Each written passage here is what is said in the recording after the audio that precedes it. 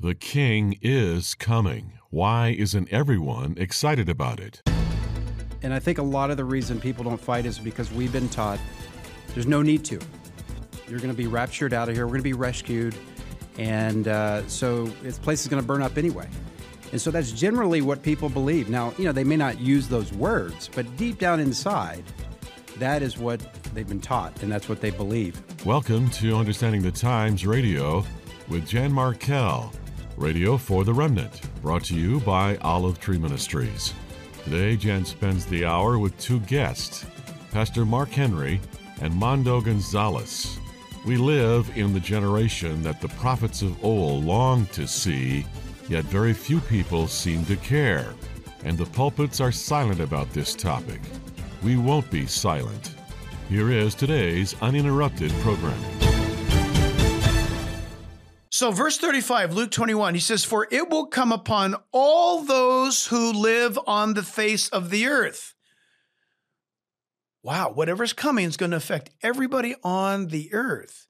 Could anybody be exempt from that, Paul, or or Luke, or Jesus, or what's going on here? Verse 36, "Be always on the watch and pray that you may escape all that is about to happen and that you may be able to stand before the Son of Man." In the midst of all of the foreboding, horrific things that are going to come upon the earth dwellers during the 7-year tribulation period, there's a parenthetical insert by Jesus himself saying, hey, I'm paraphrasing right now. Hey, you guys, what I said in Luke 21:36, didn't I say it in John 14, verses 1-3? You're going to get out of here before the entire world is engulfed in my coming judgment, in my coming wrath upon the earth during the tribulation period. Titus 2:13, we are there admonished to be looking for the blessed hope and the glorious appearing of our great God and Savior, Jesus Christ. Notice you're supposed to be looking for the coming of the Messiah, not the anti-Messiah. For Jesus Christ, not the Antichrist. The believer today, right now, as we do this podcast, you are to be looking for the coming of Jesus Christ. You see, well, Jack, we're seeing all kinds of things about a global government, global religion, global currency, a digital currency. We're hearing about all these things regarding DARPA developing these subcutaneous, invisible or visible, whatever you want. You want it to look like a tattoo or not, but a system by which you are electronically able to deduct money from your account, go shopping at a store, walk around this world, having your heart rate, your blood pressure, everything recorded back to your physician or on your app. We're living in days that are so indicative of what the end time speaks about. That's right. How close are we then? The rapture could happen today. Well, thank you, Pastor Jack Hibbs, for summing up an important topic in just 2 minutes that sort of sets the stage for this hour. And we have a one-night Understanding the Times conference coming up here on Thursday, February the 22nd, just outside of Minneapolis. Our guest will be Mondo Gonzales. Pastor Mark Henry and I serve as co-hosts. I'm going to talk to both of them this hour, and this is our third year featuring these events here in the Twin Cities area. We live stream them free to the whole world and post them to our website, to YouTube, Rumble, his channel, and other places within about a day or two following. So I'm going to be joined by these two guests in just a moment, but I want to first make a comment about a new book we are carrying. I referenced it last week with Pastor Gary Hamrick. It's Bible Prophecy Under Siege, Responding Biblically to the Confusion About the End Times, Dr. Ron Rhodes. Well, Ron is not able to be on air with me this week or even in the near future. Still, I wanted to address this book, and so I'm going to get into some topics in the book, again, with my guests here for the hour. And again, Bible Prophecy Under Siege? Really? Well, I think so, based on the number of emails, letters, and calls we get here at Olive Tree Ministries. There's a lack of understanding about the topic, a lack of interest in it. There's an abuse of the topic, mocking it. There's a rudeness that this topic seems to instill in some people, rampant disinterest, as I've said. There's many false theologies in this realm of theology. So we're going to look at some of those here in the next hour. Our guest, again, Mondo Gonzales, is the author of the rather new book, The Red Heifer Ritual, the last piece of the Third Temple puzzle. And he is the co-host of Prophecy Watchers Radio and TV, along with Gary Stearman, Pastor Mark Henry, the lead pastor at Revived Church, Brooklyn Park, Minnesota. He's an author, broadcaster on his channel. He also serves on the pastoral staff of 412 Church, San Jacinto, California, formerly under the direction of founder Pastor Tom Hughes. Mark's book we also carry, as we do Mondo's book. Mark's is The Man Code, 12 Essentials Every Man Needs to Know, both in my store. I'm going to be playing some sound bites throughout the hour to illustrate some points, and these will be voices, I think, heavily who disagree with the position of my guests and me. Mark, welcome to the program. Great to be with you, Jan. And Mondo, I'm glad to have you. It's awesome to be here, Jan. Mondo, you are just recovering from an extended trip. Our rep, Ken Michael, was with you, as a matter of fact. Tell me, what happened? Fantastic response in Australia and New Zealand. We really did. It was so great. And again, many of the people that we met love your show and listen to it. And the overwhelming encouragement that we got just as speakers from them, they're hungry. They love the Lord. They love prophecy. They feel alone like many people in the United States do. And they were just so appreciative that we came down and shared the word with them in person, and also for them to fellowship with each other and to see that there was 1,000 people at each location pretty much. So it was an encouraging time of fellowship and teaching. That is so fantastic. And I think you're going to go again sometime in the next year anyway. Is that right? Yeah, based on the reception that we got and the love we got from everybody, we definitely are calling it the Down Under 2.0 trip. Wonderful. Would both of you agree with me in my opening statement there, which took a little bit longer than I had hoped, but I wanted to set the stage, that there is confusion about the topic? And again, Bible prophecy under siege. It's under siege. There's confusion. The topic of eschatology or the last days. Mark, give me your thoughts in a paragraph, please. The bottom line is everything in the Bible, there's confusion on it. Why? Because Satan is the author of confusion. Now, God speaks clearly. He expects us to read it. The Holy Spirit gives us illumination so we might understand it. All these things are spiritually discerned. That's why you need to trust in Jesus Christ if you haven't, so you can have the Holy Spirit as you're reading the Bible. It'll make more sense.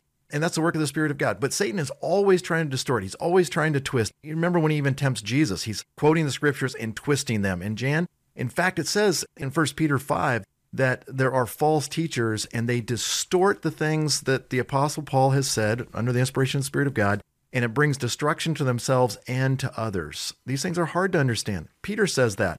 But he says there's these teachers out there. That was true in the first century. Mm-hmm. It's still true today. Mondo, the attack seems to me to be heavily against what we believe.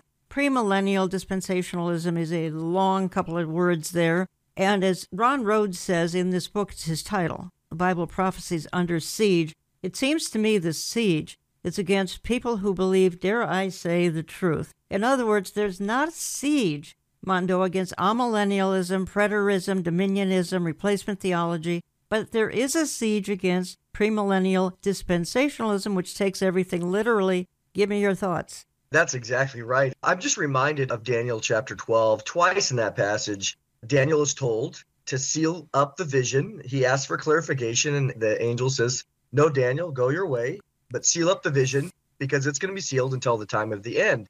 And so here we are at the time of the end. Yeah. And God is, again, giving it illumination. We look around, Israel's here. It makes a lot of sense. But dispensational premillennial teaching has become very popular. And I think these other groups that have been around for a long time, they don't like it. It's not just because it's popular, but it is making a big headway into the culture because, again, we're excited about the Lord's return, but we're also excited about evangelism. So as we know, there is a lot of confusion, and the enemy likes to work that through. Some people, Mark, call this, just to have it be easy to understand, left behind theology, because most people have read left behind books. They may not agree with them, but they've read them. Left behind theology. In other words, it's going to be becoming a literal antichrist, a literal tribulation, a literal rapture, a literal second coming, a literal millennium. That sort of sums up what dispensationalism is. Why don't you give your spin on premillennial dispensationalism and why it's being attacked? Anytime you start speaking about the Bible, you're going to be attacked, no matter what happens. The prophets were attacked in the Old Testament. Jesus is attacked. In fact, Jesus is constantly saying, have you not read? We love to teach the traditions of men and the traditions of history, the traditions of the rabbis, or the traditions of this preacher or that preacher. In fact, we're going to talk about history and the history of dispensationalism in a moment. But the bottom line is people want to talk about history instead of the Bible. You start talking about the Bible and taking it in a literal sense, you're going to come up with there is a future tribulation. There is a real antichrist that's coming. There really is going to be globalism and a horrible 2/3 of the Jewish people are going to die during these days. That's why my Jewish friends, I'm pleading with them all the time, believe in the Lord Jesus Christ. We're criticized for believing that. How can you say 2/3? Because it's in the Bible. That's the bottom line. It's in the Bible. We believe what's in the Bible. So this is really important, Jan. People constantly are attacking, but what does the Holy Spirit say? All Scripture is inspired by God and profitable for teaching, reproof, for correction, and training in righteousness, including the 25% that's prophetic in nature. There is a biblical application for every one of these passages. All prophecy points to Jesus if you understand it. We are again criticized because those of us who believe this left behind theology, premillennial dispensationalism, that the rapture is going to rescue us. Well, quite frankly, it is. Here's just a quick clip from, now let me explain this little soundbite, folks. Eric Metaxas is interviewing gentleman author Benjamin Thomas. Thomas has written the book Revelation Riddle. And I'm honestly not attacking Eric here. I actually appreciate a lot of what Eric Metaxas has done. The Bonhoeffer book is Unparalleled, Letter to the American Church, book and film coming out. So Eric's done incredible things, and Eric, I know, regrets some of the things that were said. But however, it does demonstrate my point that, gentlemen, we are seen as belonging almost to a cult that's going to get rescued out of here. Therefore, we don't really care what happens to this planet. Nothing could be further from the truth. What I call the rescue rapture has really taken the church and put them on the sideline. People don't, for instance, run for Congress. They don't go to school board meetings. They don't participate in society because they believe that Jesus will come at any moment and rescue them. And I think that's the fruit of this rescue rapture doctrine. There's one thing I want to tease out of that. There's another piece of that, right? On the one hand, they think Jesus is going to rescue them. On the other hand, there are a lot of people I've met that they're almost psyched to see the world go to hell. They're almost psyched to see everything get worse, like, ha-ha, judgment is coming, instead of being moved by compassion to help those who might be helped. They're kind of glad to see it go downhill. And for me, that the United States of America is the classic example that, like, this country was founded to be a shining city on a hill, to be a beacon of liberty, and to be able to be a place kind of almost like a launching pad for gospel missionaries and gospel principles and purposes around the world. And a lot of people who have this rapture rescue mentality, they're kind of like, nah, we're happy to see America go down the tubes. It's already under judgment. It deserves judgment because of all the babies killed and blah, blah, blah. And they're not even slightly patriotic, thinking, what can I do to help my nation stand for God's principles? And they're the ones buying the idea that, oh, yeah, that's Christian nationalism. I'm just about Jesus. Well, that's right. In fact, I did a recent survey on my Gab channel where I asked people, does the rapture happen in a time of victory, a time of duress, or I don't know? And 80% of the respondents said a time of duress. And 20% said, I don't know. And not one person said a time of victory. So when you talk about bad things that happen, a lot of Christians are like, yeah, see, that's it. I told you things will get worse. And they think it's a fulfillment somehow of Bible prophecy. But at the end of the day, it has taken the church out of the game.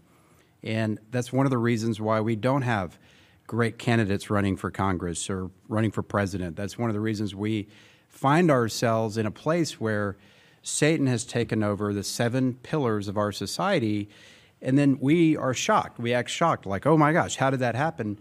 The reason it happened is the Christians were not involved. We thought things were just going to blow up, the world was going to burn up, and so we took a back seat. And I think that's the fruit of that mentality, and unfortunately, a contributor, not the only contributor, but certainly a contributor to where we are today. Oh, there's no doubt. And listen, part of the joy, when we reconnected in Phoenix at AmFest, was to hear you say all this stuff from a completely different angle of me, but agreeing with me on where we come out. I mean, it's sort of fascinating because I wasn't looking at the end times part of it, but I was thinking, like, we are called to be salt and light. We're called to fight, not to sit on the sidelines and get the popcorn to watch it all burn. And, like that's not right.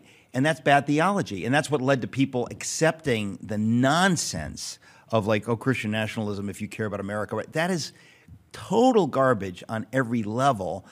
And what you bring in this book, and I want to get to the details, is how bad end-time theology feeds that and has fed that and has led us to a place where the church has – imagine what happens when the church pulls the salt and light out of the culture.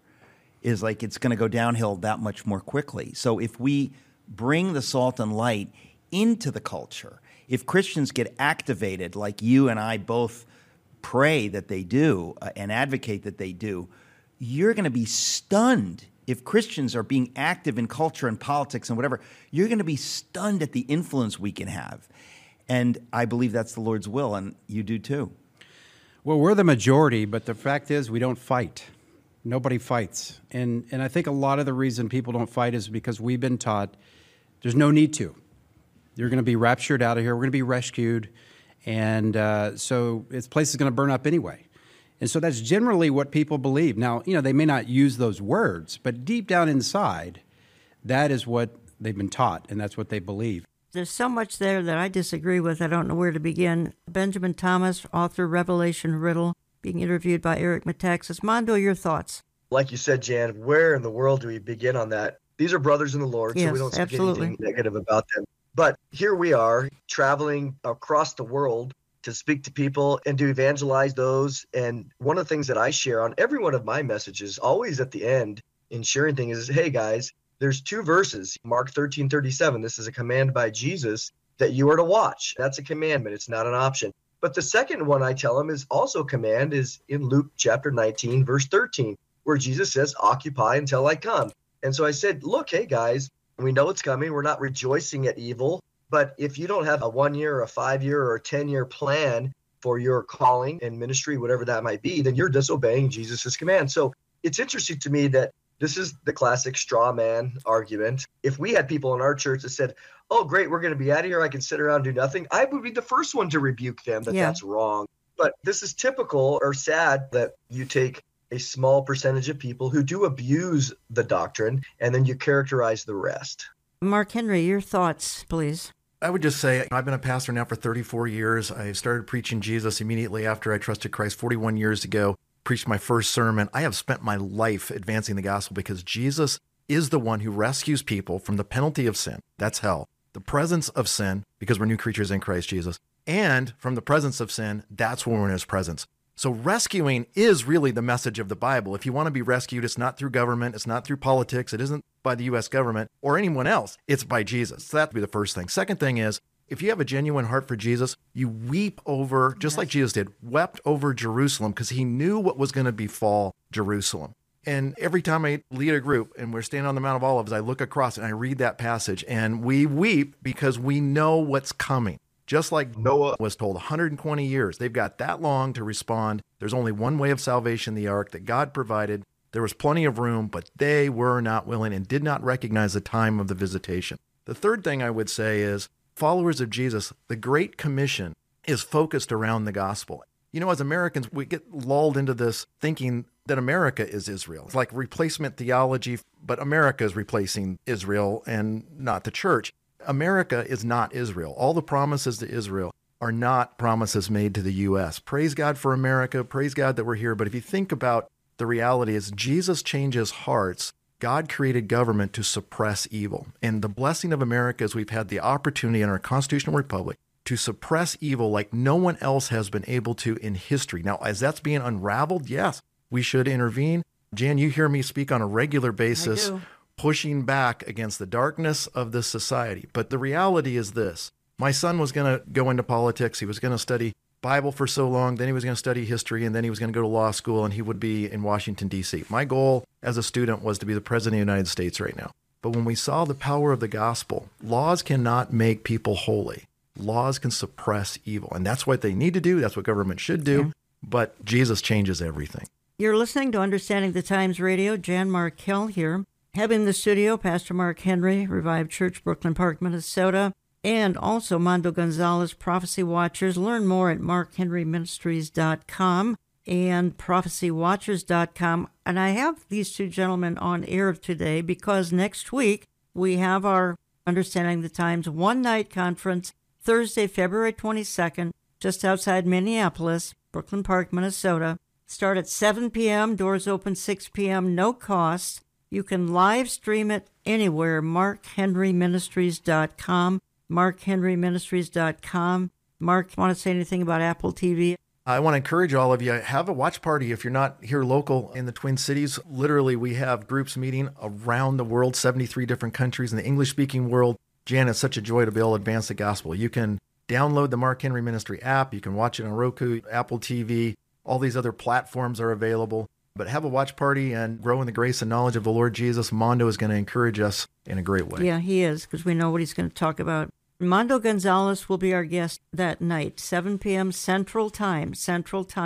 And Mondo's written the book, The Red Heifer Ritual, the last piece of the third temple puzzle. It's in my online store. And Pastor Mark Henry, your book, The Man Code, is also in my store. That's a little more difficult to define. Give us a sentence on it. The man code's essential because how are we going to live in these days? It kind of goes back to what we were just talking about. As followers of Jesus, we need to be devoted. Our lives need to be a reflection of Jesus Christ and His power. And you men, there's 12 essential things that God wants you to know and apply. And you ladies need to help your men along these lines. I'm moving ahead here because there's a lot to talk about in the time that we have left. And I'm inspired by Ron Rhodes' newest book, Bible Prophecy Under Siege, Responding Biblically to Confusion About the End Times. Just going over some basics on eschatology, doctrine of the last days, with my two guests. Mark, many people believe that not all of the tribulation is wrath. In other words, we're going to coast through the first few months or even years of that tribulation. That is so wrong. Others believe nothing happens until the sixth seal. My only point in bringing this up is that unspeakable things are going to happen that entire 7-year tribulation, which is why we're all about rescuing people before that happens. Yeah, Jen, I hear people say that often, and there's obviously a number of books and authors, and some of them are my friends. But the bottom line is this. In Revelation chapter 6, Jesus is in control. He's breaking the seals, and all of them take place because of the wrath of the Lamb. Now, it doesn't use that until we're in the sixth seal, but the application, the reality of it is that the wrath comes from the hand of God. Yes, but it's 7 years, correct? Correct, 7 years. And there's time signatures in both the book of Daniel, there's time signatures in the book of Revelation, and that whole 7 years is a time of tribulation. It's going to be peace with the Antichrist for 3.5 years with Israel, but the world's going to be an absolute mess because God's wrath is being dumped out on the earth. And then as Satan is cast from heaven, it says his wrath is going to be poured out through the Antichrist against Israel and against those who believe in the Lord Jesus Christ among the Gentile nations. It's going to be something you want to miss. You do want to escape it. Trust in Jesus today. Mondo, I want to play a short clip and get your immediate response to it. What I'm going to play is a trailer from an awful film. It's called Left Behind or Led Astray. Joe Schimmel is the producer and writer of the film. And the point that they're going to emphasize in this minute and a half is that there's not one single verse in the Bible that talks about what Mark just outlined, which would be a pre-tribulation rapture of the church. I want to get your perspective on one verse in the Bible talking about this. Left Behind or Led Astray, examining the origins of the secret pre-tribulation rapture, features vital end-time insights from prophecy teachers Joe Schimmel, Jacob Prasch, and Joel Richardson.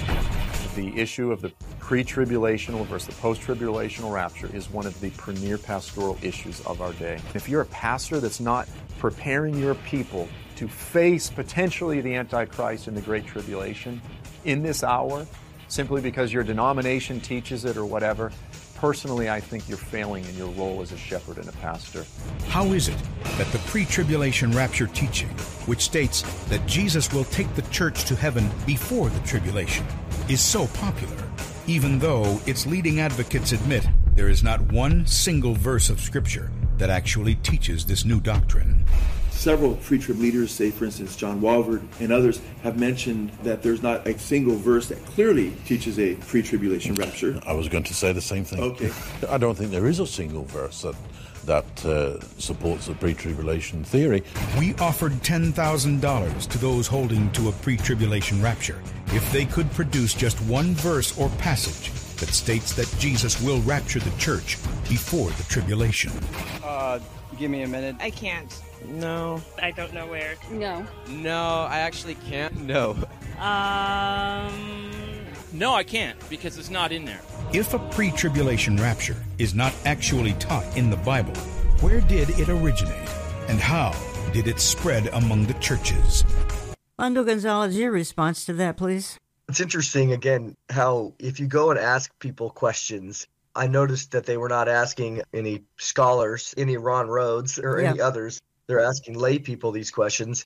But secondly, I would say that the fallacious argumentation here is that I would like to say, can you show me one verse in the Bible that proves the Trinity? True. There isn't a single verse that lays it out that proves the Trinity. I know some people will quote 1 John 5:7, but that's not in the earlier manuscripts. But apart from that, to sum it up in such a way is such a sleight of hand in reasoning. Secondly, when we think about the rescue, and even quoting John Walvoord, I think that quote is taken out of context. He would say, again, it is true that there's not a single verse that lays it out, again, like the Trinity, but we know that the concept is clearly there. They didn't mention that. We know several times in Scripture, Luke 17, about Noah, about Lot, those were clearly rescues before the day of judgment. Luke 21, Jesus clearly taught that there was a group that could escape and stand before the Son of Man. Revelation 3:10 is very clear that I will remove you before the hour of trial that's coming upon the whole earth to test those who dwell on the earth.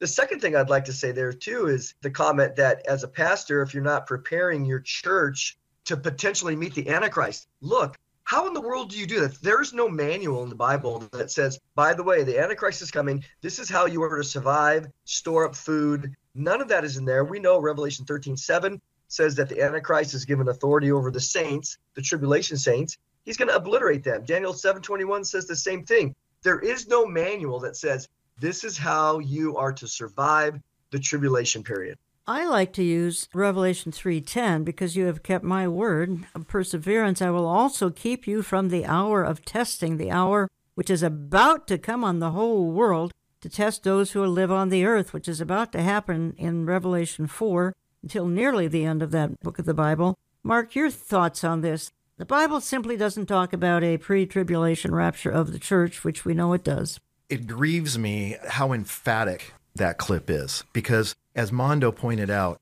they asked people on the street, where's there a verse? If you ask the average person walking down the street, where is a verse that says you get to heaven by believing in Jesus, they're probably not going to be able to give you the verse. John Walvoord was quoted not only out of context, but John Walvoord wrote a book. He spent his whole life, by the way, studying the scriptures, obeying the scriptures, living with great godliness and dignity, and defending the truth of the scriptures. Wrote a book, 100 Reasons Why You Should Believe in a Pre-Trib Rapture. Anyways, they mentioned there a second ago about preparing your people to meet the Antichrist. Hello, look through the New Testament. Never are we commanded to do that. We are to help people meet Jesus Christ, not the Antichrist. Amen. I'm not sure that the blessed hope would be a blessed hope if we were preparing to meet the Antichrist. Rapture is called the blessed hope because it removes us, again, rescues us from the terrible, terrible agony that's coming on the earth. And not only that, but if you think about the reality that Christians have suffered all through the past, Nero's persecution, the persecution that's happening right now in Nigeria, for example, of Christians. How do you prepare them? You help them draw near to the Lord. Trust in the Lord with all your heart. Lean not on your understanding. All your ways acknowledge him and he'll direct your path. These are the things that strengthen people in times of persecution. To say that eschatology or premillennialism, pre-tribulationism somehow degrades that, they're missing the point. We are basing our discussion, slightly anyway, let's just say I've prepared the hour because I've read Dr. Ron Rhodes' newest book. It's in my store, Bible Prophecy Under Siege, Responding Biblically to Confusion About the End Times, Dr. Ron Rhodes. olivetreeviews.org, olivetreeviews.org, and just go to my store, call my office, get on our newsletter lists. You'll see this featured prominently now, I would say, for the next 6 months or so.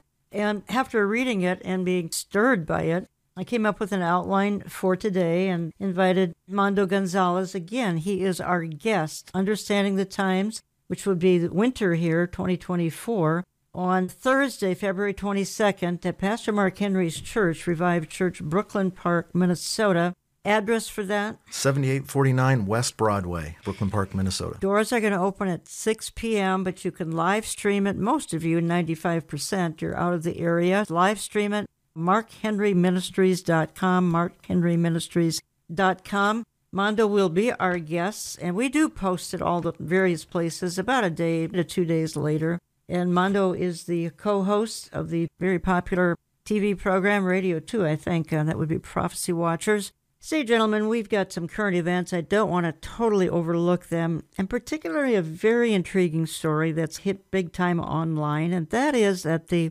Hamas war is really about the third temple, and more specifically than that, about the 4 red cows, the holy cows. Let me play just a very quick clip that's going to introduce this topic and explain it a little bit, because Mondo has written a book about the third temple and those holy cows. And I just want to address this to both of my in-studio guests. Hey, folks, Yishai on guard duty here. You know, when you listen to Hamas, they keep saying that this whole thing is about Al-Aqsa. They call it the Al-Aqsa flood. It's all about the Temple Mount. And they keep putting symbols of the Golden Dome of the Rock in Jerusalem. And recently, a Hezbollah spokesman said one of the reasons they started this war is because Israel brought these 5 red heifers, and they are totally afraid that we're going to build the third temple. Okay, so there's 2 ways to go with that. One way is to be like, no, we don't mean it. It's not about a third temple. You have it all wrong. We actually wanted to stay an Islamic site up there and limit Jews from praying, and we should definitely just, stay quiet, and we didn't mean it, and you misunderstood, and these red heifers are just for viewing. That's one way to handle it. Another way to handle it is to say, we are not here just to get our captives back. We're not here to just secure the South and secure the North. We're about a third temple. That's what this period's about. And Jerusalem is our capital, not your capital. And when we let them say it's their capital, then they draw the word Palestine over the whole of Israel. And they put the mosque right in the middle, and they'd say, this is our symbol that we're going to take the whole land. We got to be like, no, you won't take the land. The Temple Mount will be a house of prayer for all nations, yes. But the control will be Israel. And yes, we are aiming for a third temple. Try that sometime. Somebody accuses you of wanting a third temple, be like, yeah, that's what we're really about. It's true. That's what Israel's really about. It's about something much bigger than just defense and just having a nice and decent life. It's really about a third temple. In the end, that's what we want. How it's going to come, I don't know. But it's certainly going to come through the defeat of Hamas and Hezbollah and the jihadist forces. Those forces are anti-God, anti-good, and anti-Jewish and anti-world. And the temple in Jerusalem is exactly the opposite. It's a light to the world. It's an opportunity for the world to come together through truth and through a value system that lights up the world and doesn't darken it. So next time somebody says to you, you guys want to build a third temple, just say, yeah, we do. What's wrong with that? Mondo Gonzales, you've written the book, The Red Heifer Ritual, the last piece of the third temple puzzle. Talk to us, please, about this. This has been really interesting because I had heard rumors about that even early on, several comments that were made by Hamas, and then to have this writing come out where it was confirmed that one of the reasons why they attacked was watching since September 15th of 2022 when the 5 red cows were flown from Texas. So they recognize what's happening inside Israel and that the movement to bring a temple on the Temple Mount is building. We know from Scripture, of course, several passages, that it will happen. And one of the prerequisites for that, according to at least the Jewish rabbis and the idea of a purity standpoint, is that a red heifer would be offered on the Mount of Olives. Here we are watching all this, and interestingly, I reached out to Byron Stenson just recently from Boneh Israel because there's a lot of confusion as it relates to the status of the cows. Even on the Temple Institute Facebook page, they're saying, no, there's only 3 cows that are still qualified. Well, I reached out to him yesterday. He said, no, there are 4 cows still qualified. He would know. He was part of the original rancher. He found them. Okay. And so he knows that there's 4 that are there. And he also told me that they are still determined to have the ceremony on the Mount of Olives around Passover, which is April 22nd, through Shavuot, which happens in June of this year. So we're entering this window where we do have, for the first time in the last 1900 years, the history at least of the church age, that 4 red cows are qualified to be slaughtered. They are of age. They came of age in November, so that is still true. You can find that book in my online store, olivetreeviews.org, olivetreeviews.org. Mark, your thoughts on this, and you gave me some fascinating insight before the program about the temple and things surrounding the temple. One thing we know for sure, Daniel 9 and Revelation 11, there's going to be a third temple built, and it's going to be around throughout the tribulation period. And that 40 acres has always been contested. That's the most contested piece of property in the world. Satan wants to keep control of it. But I had a group over there not long ago, and we were with an Israeli guy, doesn't know Jesus, is not a religious Jew, secular Jew, like many of my Jewish friends are. And I could tell our excitement about the possibility of the temple being rebuilt put fear in this guy. And it dawned on me as we were talking and walking through, and so many folks in our group were talking about the temple. Aren't you excited about this? Aren't you excited? They're not excited, and the reason is their children are the ones who are going to die when the temple's built. There's going to be conflict over this. And it shouldn't surprise us there's conflict because God's got a plan. God's telling us history is moving in a certain way. Satan is going to oppose that. Hamas is definitely wanting to oppose that, but they're not going to stand and have triumph over what God has determined for history in Israel. Another pastor's huddle coming up June 4th, 5th, and 6th. We offer 2 to 3 days of specialized teaching on eschatology with Dr. Mike Powell, formerly Dallas Seminary, and this will be our third event with pastors coming from across the nation. Find info on our website, olivetreeviews.org, olivetreeviews.org, or call my office. This is co-sponsored by Mark Henry Ministries, Revived Church in Minneapolis, and Olive Tree Ministries. June 4th, 5th, 6th in suburban Minneapolis. Contact us for details. In previous sessions, Dr. Powell has taught on the book of Daniel and Revelation, equipping pastors to teach these books of the Bible. And Mark, the times of your church services in Brooklyn Park, Minnesota are? Jan, actually we have 7 services, 4 here in the Midwest, 2 out in the West Coast. Here in the Midwest, 4 p.m. on Saturday, Sunday mornings, 8 a.m., 9:30, and 11 o'clock. And then on the West Coast, they're at 4:12, 8:30 a.m., and 10:30 a.m. And by the way, if I can only speak for Twin Cities, and your Sunday 8 and 9:30 happens to be traditional music, which lots of people are looking for. And folks, there's nothing like it in the Minneapolis-St. Paul area. Thank you, Carissa, for what you present every Sunday. I want to hit a little bit here on, again, this is current events, and I'm still staying in the theme of Bible prophecy under siege. And a gentleman who calls what we believe to be a foul and a stray would be the so-called Bible answer man, Hank Hanegraaff. I just want to play a quick clip of him because I can tell you, and by the way, Hank, I believe he's a preterist, which all prophecy happened in 70 A.D., a partial preterist. A full preterist does not even believe Jesus Christ is returning, but a partial preterist believes just about everything of prophetic nature happened in 70 A.D. I'll say more about that in just a moment, but here's the really troubling thing is how they disinherit Israel. Israel has no role whatsoever, and the real enemies of today would be not just Israel, but her benefactors, her defenders, Christian Zionists. Hank, I can debate a number of issues, doctrines, with different professing Christians and not be ad hominem attacked for my position. But when it comes to my biblical response to Christian Zionism, ad hominem attacks seem to be common. And sometimes, in fact, Hank, it seems to me that these individuals have more dislike for those that they deem anti-Semites because of opposition to Zionism than to those who are admittedly anti-Christ. So my question is this, why must I agree with a dispensationalist or be attacked as an anti-Semite whose views are going to bring about another Holocaust? Yeah, it's quite ironic, really, when you think about it, and I certainly have experienced this myself. Let Christians question the notion of a pre-tribulational rapture followed by a Holy Land Holocaust in which the vast majority of Jews perish, and they're immediately shouted down as peddlers of godless heresy. In fact, popular dispensationalists are blunt in their denunciations. I've been called a replacement theologian carrying Hitler's anointing in his message. But the irony of this is, first of all, the position that we take is not replacement at all. We're saying that Christ has only had one chosen people, one covenant community, beautifully connected by the cross, and illustrated by the Apostle Paul by a cultivated olive tree. One does not replace the other. It actually is in the dispensational worldview that one replaces the other, which is to say the church gets raptured and then Israel becomes the focus of God's attention, and that focus is not particularly bright. It's very bloody. 2/3 of the Jews that are now herded in the Holy Land are going to be killed in a bloodbath unprecedented in human history. If you hear the descriptions as given by Tim LaHaye in Left Behind, they're simply stunning.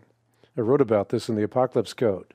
Find out what the Bible really says about the end times and why it matters today. So it's ironic that the very people that are herding Jews into the Holy Land, knowing that they're going to be bludgeoned to death in a bloody massacre, are the ones that are calling other people anti-Semites. It simply doesn't make any common sense. But what it is it's a conversation stopper, which is to say that the minute that moniker is enunciated, it stops all conversation. No one wants to be called anti-Semitic. Right. And certainly to be anti-Semitic would be a horrific evil. But there is no sense whatsoever in that in which this can be pinned on someone that disagrees with the replacement theology of dispensationalists. So, a preterist and some other preterists, Hank Hanegraaff is one, R.C. Sproul, Gary DeMar, Gary North, Ken Gentry, some, not all, but some within the Reformed theology stream. Again, not all. No role for Israel today. Let me just grab something from Gary DeMar's website. It's a big headline. This is a few years ago. Jan Markell's End Time Hysteria Conference. Big article. Once again, the usual suspects are gathering at Grace Church, Eden Prairie, to tell an eager and naive audience that all the signs are aligned for an inevitable end-time event. And he goes on to say, I suspect the majority of attendees who sit under Mark Hitchcock, Jan Markell, Ron Rhodes, he names some others, will not realize that only the names, events, and dates have changed. They will be hearing regurgitated prophetic speculation in the name of the Bible. That's on Gary DeMar's website, probably 5 years ago or so. Mondo Gonzales, my position is that one simply cannot understand the times if they're going to not fully understand the situation in the Middle East, even as we speak. As we just heard Mr. Hanegraaff say, but there's only one chosen people. In other words, there's no role for Israel today. And then by default, why do we even care what's happening as I speak in God's land? Mondo, your thoughts? Where do we begin on something like this? Because, look, I'm a gentle soul. I don't want to call anybody names, ad hominem attacks on either side. But the fact of the matter, there's a lot of confusion in what Hank has said. I used to listen to Hank all the time. So when he speaks about Jehovah's Witnesses, I like that. But here, he gets it completely wrong. Because to associate us as a dispensational thinker, that we are endorsing the idea, we're not coming up with this ourselves. Jesus himself in the Olivet Discourse said this would be a time of trouble that has never existed in the history of the world. Those aren't our words. It's Zechariah 13, which talks about 2/3 of the Jews. And again, we're not embracing it. We're not endorsing it. We're not liking it. We're just simply saying this is what the scripture says. It's no different if you go and read Jeremiah, and Jeremiah is talking about the judgment of Judah and how they're going to be taking away to Babylon. Jeremiah wept over it, but he didn't endorse it. And so in the same way, when we think about partial preterism, I have some friends who are partial preterists, as probably many of us do, and they are confused about what's going on in the world, the idea of globalism and a cashless society and tyranny, and especially as it relates to Israel. They have no clue. They have no way to grasp and to put things into context, because for them, everything was fulfilled in AD 70. There's a future return of Jesus, but other than that, their non-literal hermeneutic allows them to spiritualize everything away, and they end up in all kinds of crazy places. Pastor Mark Henry, your thoughts, please. It's a horrible mistake to attack us who believe in a pre-trib, pre-mill position and say that we're not being historical. Here's the reality of what Hank misses. History bears this fact that those who believe in replacement theology, that the church somehow replaces Israel or is a fulfillment of all the promises to Israel, end up in a position, as far as denominations go, and history is filled with illustrations of it, being anti-Semitic. The Catholic Church is anti-Semitic. If you haven't been to Yad Vashem and walked through Yad Vashem, I'm going to be talking about this at the Prophecy Watcher conference in Florida. When you go to Yad Vashem, you understand the reality of what replacement theology does in the Catholic Church. You can show it in the Lutheran movement. You can show it in other Reform movements. Anyone that ends up embracing that, because They don't have a literal historical grammatical interpretation to prophecy. They replace Israel. In other words, they start moving around the scriptures as they want. And can I just simply say this, Jan, what we've found in the last couple of years, and I warned people, once you leave a literal historical grammatical interpretation in one area, whether it's Genesis 1 or Revelation, it'll affect every other area of theology. Groups that are intrinsically moving or hold to a replacement theology position because of their hermeneutic are prone to embrace wokeism, globalism, that's right. the digital currency. In our city, the churches that have held to that are more prone to that because they've left a literal hermeneutic. Mondo, would you give us a commercial, please, for your Prophecy Watchers conference coming up end of the month here? Give us the dates, where it is, and how they can attend or stream. February 29th through March 3rd, we're going to have over 18 speakers there in Orlando, Florida. People can go to orlandoprophecysummit.com. We are sold out in person, but as many people can't make it, you certainly can go there and find out about our live streaming option. It's going to be a great time. There's no doubt. Again, as Mark said, he's going to be there. We love having everybody's favorites as much as possible into one hallway, and the fellowship and the ability to hang out and talk is just incredible. Can they find out more also at prophecywatchers.com?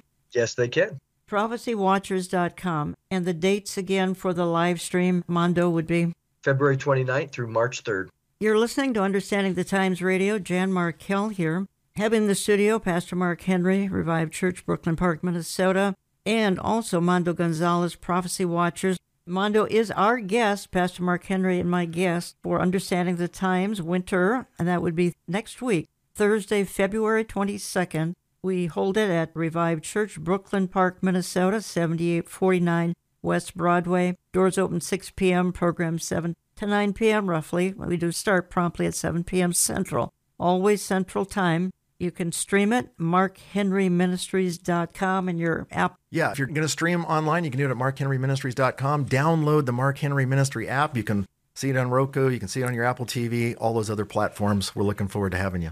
And you can learn more on the Olive Tree Ministries app as well, folks. Or watch it a day, a week, or a month later if you want. My website, YouTube, Rumble, markhenryministries.com, etc. Gentlemen, our time is winding down, so let me just hit a few more bullet points here before our time runs out. I've based the hour on Dr. Ron Rhodes' book, Bible Prophecy Under Siege. I believe it is under siege big time. How do you think, Mark Henry, it got this way? Is it church growth movement, seeker-sensitive movement? Pastors see it as too gloomy. They don't get the education in seminary. How did it happen? Jan, I think when you look back in history, the historical perspective is Augustine writes City of Our God, and then there's a trajectory change in how we interpret prophecy in Christendom, not Christians, but Christendom. And that has continued on ever since the 4th century. What's very interesting, at the time of World War I, World War II, we thought that was the end of the world. And you had a lot of people focused on prophecy. Israel becomes a nation. This is a super sign that has to take place, if you will, for the book of Revelation, for Daniel to be fulfilled. So people were kind of focused. And then you had these great servants of God like Dr. Ryrie and Dr. John Wolvert and Dr. Pentecost, and they were all traveling around the country and speaking on that. I think what happened is those guys were passing off the scene. There were some people that came on and they started setting dates. Generation won't pass away. Israel starts in 1948. 1988 will be the end of it. That's it. So then, wow, these are all date setters. John Wolvert never said that. Ryrie never said that. The scholars never said that. But there were other people that said that. And so we bear the rap of that. And then with those men passing away, just like anything, the next generation of leaders at different seminaries and so forth stopped holding to a literal historical grammatical interpretation. They want their schools to be bigger. Right now, denominations are wanting to include more people. There's very few of them, but if they did hold to a dispensational perspective, now they want to drop that so they can have more pastors because we're going to run out of pastors, and so we're going to bring in these reform guys, and we're all going to be happy, and we're going to be intellectuals. Friends, theology is not just an intellectual thing. It's a heart thing. It's a matter of obedience to Jesus Christ. Take the scriptures in a literal, historical, grammatical interpretation, all of it, Genesis 1 to Revelation 22. Mondo, Pastor Mark Henry just cited, in part, the kook factor, the Harold Campings out there setting dates, ridiculous dates all the time. Give me your thoughts on how did this happen? That's exactly the case. And as is typical sometimes, again, in wrong thinking is you go find the most kookiest person that would embrace that, and then you use them as the poster child in order to attack it. It's a straw man argument. this is, again, the abuse. There's an abuse of every doctrine. I mean, you could preach righteousness and then that leads into legalism, right? So we understand that a mature Christian is balanced in handling Scripture. And it's the same way when we study eschatology, that we recognize a literal hermeneutic, that all the prophecies of Jesus' first coming, even all of them, Cantagraph and all of them, the reformers, they understood that when Micah 5:2 says Jesus would be born in Bethlehem, it wasn't spiritual, it was literal, that he'd be pierced. All those are literal, but somehow in the middle, well, we know it's 4th century with the allegorical school down in Alexandria, Augustine and others, they changed the rules because of the Roman Empire. They began to change it to be, again, more allegorical. And that's been the history of the church since the 4th century. So today, most of the denominations, seminaries, they have gone worldly. You think about Harvard and Yale and others that were started to train pastors. They're very far from that today. I think it's just a sign of the end that we know in 1 Timothy 4 that in the latter days, many will depart from the faith. So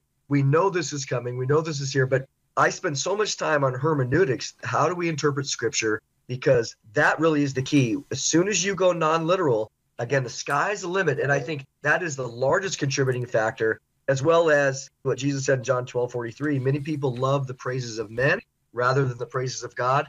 And so what we see in church growth movements is, how do we be like the world to win them?